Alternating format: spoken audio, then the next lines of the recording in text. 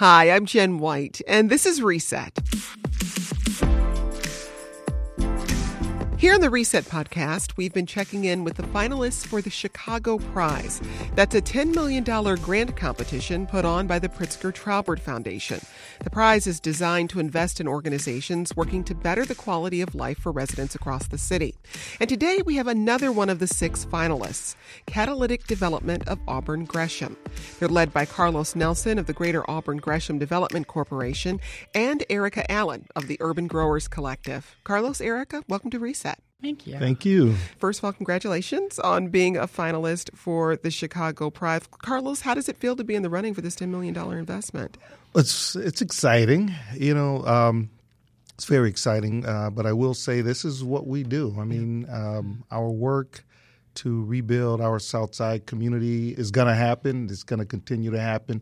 It's just nice that we're getting notice from folks like the Pritzkers and philanthropy now. Well, Erica, it's interesting because everyone we've spoken to, each of the finalist groups, there is this optimism and the sense that, this is a great driver for what we do, but the work has been done and we're going to continue doing it no matter what happens. Is that the mind space you're in right now? Absolutely. I mean, I think we've all been doing this under, limited resources and I would just say duress, a lot of duress and a lot of passion. So to sort of have folks with a lot of resources and opportunity to kind of bridge these worlds and to really empower grassroots efforts to be financially viable is the most exciting thing. Well, Carlos, I want to hear about the proposal. Give us a broad picture of what Catalytic Development of Auburn Gresham entails. Great. Well, first of all, you're talking about partners that have been working together for quite a while in Greater Auburn Gresham Development Corporation and Green Era Development and others. And so our proposal, it's a portfolio of investment-ready projects, catalytic projects that are shovel-ready and they're ready to go. And the thing I think that makes ours unique is that there's already site control. We have site control. We are repurposing and rebuilding vacant buildings and vacant land, so there's no displacement required. And these are catalytic projects that we know will begin to transform a community that is in dire need of investment. Walk us through those 3 projects. Absolutely. So I'll start with the one led by Greater Auburn Gresham Development Corporation. It is the Auburn Gresham Healthy Lifestyle Hub. So if you drive down 79th right near Halsted, there's a ominously vacant 60,000 square foot 4-story building that's been vacant for more than 20 years, right next to Leo High School. It's been vacant so long that people no longer notice it. It's got a beautiful terracotta facade. We are breathing life into that building. We're going to have it anchored by a health and wellness center as we are in a health desert. We're also going to have a restaurant. We're going to have a community center, and we're going to have office spaces for a variety of businesses in that building. And that building will be lit up, and we know that it will begin excitement and transformation. And in fact, there's already a couple of projects that have heard about our work and are ready to come online. And it's within a couple of blocks or feet, actually, of the new metro station that will be groundbreaking next year as well. Erica, tell us about the first renewable energy and urban farming campus, one of the other prongs of this project. The 9-acre parcel used to be a city impound lot. So whenever I talk to anybody about where the biodigester is going to be in the urban farm campus, I'm like, on 83rd and Wallace, right around the bend. And everyone kind of was like, oh, the impound lot. So that's this space. It's exciting as well because it is sort of flanked by the metro line. So people will be able to see this transformed space that has just been derelict for so long and is actually currently a brownfield to be transformed, remediated. The actual space will be suddenly environmentally, sustainable, and then we're going to continue that with the actual functionality of the space. And what will happen there? So, biodigesting or anaerobic digestion is the process of taking food waste or organics, kind of the things that when you throw in your trash get kind of funky, taking those things and then processing them kind of like what our bodies do, like just grinding up all of the food that we eat, gases are released in that process. We're all releasing methane. Everyone who's listening, you're releasing methane one way or the other at some point in the day. This apparatus captures that methane from that process and then cleans the methane and pushes it into the actual people's gas, pipeline. So the same gas that's coming to your kitchen stove is the gas that we're capturing from this process. And then after a 28-day process of this, we end up with compost. So it really creates this closed loop of creating the material that Urban Growers Collective and our many partners need to build urban farms. So it's this whole kind of closed loop, super local energy, being able to actually produce energy to make our community not only self-sufficient as far as any kind of climate resiliency or any kind of challenges around both food and energy. So, I mean, if you think about it, especially with, destabilizing factors that can happen, what will we do in our neighborhoods? And a lot of our neighborhoods are the most vulnerable around food security, around, if there is an emergency, how do we take care of ourselves? So this project kind of creates that baseline. And then it's exciting economic opportunity. So all the businesses that can emerge that are green and sustainable and, dare I say it, non-exploitive, that we're able to take a resource that is currently being landfilled or a small amount of it's being diverted and really build a system, a model for replication. So all of the projects that are growing food or doing gardening or want to do new construction, they all need clean soil because our soils in urban spaces are contaminated. So the process of the actual business is creating the building blocks for healthier lives. Like just a whole kind of rethinking of how we kind of take care of ourselves in our communities. And young people, of course, know this already. They get it. They get really excited because they can see themselves in this process. They can see themselves becoming environmental engineers. They can see themselves becoming farmers or food entrepreneurs or like a whole host of different career pathways that without this being in our community, it's something over there that other folks have. It's not in our community that we're part of. Well, Carlos, the third part of this project is the repurposing of Calumet High School, which has been abandoned for some time. Tell us about that part. Yeah, so our focus with the resources from the prize really is to do a heavily engaged community planning process around what the repurposing of Calumet High School, this 300,000 square foot beautiful edifice that's now abandoned, what that might be.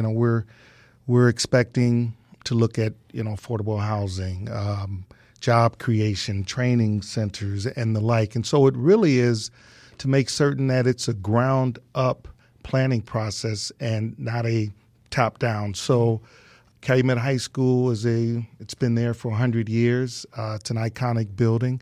And so that's what the inclusion of that third project in our Chicago Prize is really about, planning for that repurposing. But as I mentioned, now there's additional projects that are looking to come on board. And so we've created a master plan. And so our Chicago Prize, the Chicago Prize of Auburn Gresham, will catalyze a number of really interesting, innovative development projects, economic development projects in Auburn Gresham. Can you tell us a little bit more about the demographics of Auburn Gresham?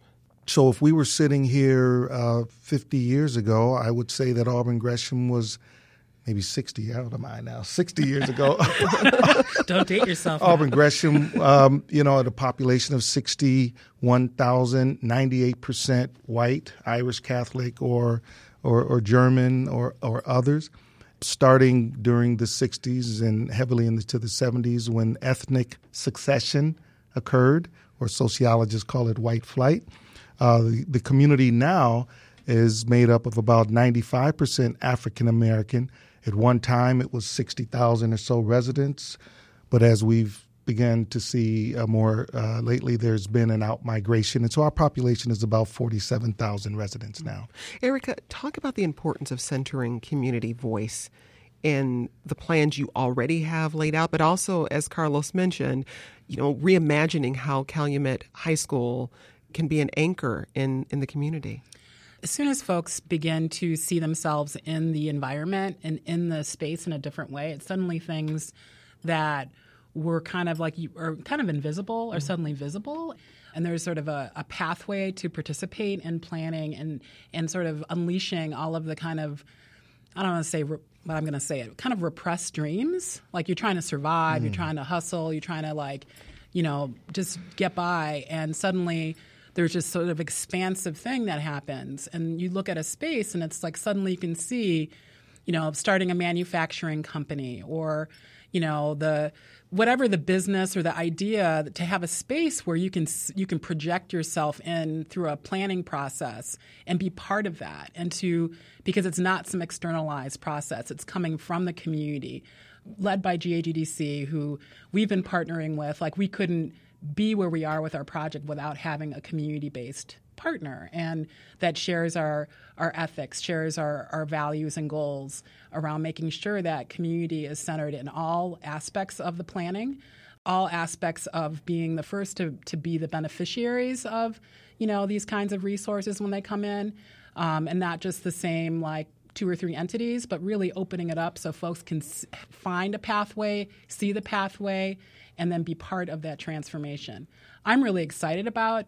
I mean, it's overwhelming to this huge space, but I love that because we're part of this sort of, consortium, if you will, that it's not just about the Green Era project and sort of the footprint that we're part of. It becomes the entire community. And then it's like, oh, what are the businesses that can relate to the work that we're directly doing? Is there, an aquaponics, entrepreneur who wants to set up shop in that space? Is there someone from the community who has a vision around that? Is there somebody who wants to do solar panel manufacturing? And so there's a build out for them. There's somebody who wants to, grow, I'm just going to be in my little wheelhouse, grow mushrooms or, there's so many things that can happen because of this kind of community engaged process and being led by, a community economic development corporation that really has done the work historically that makes it so exciting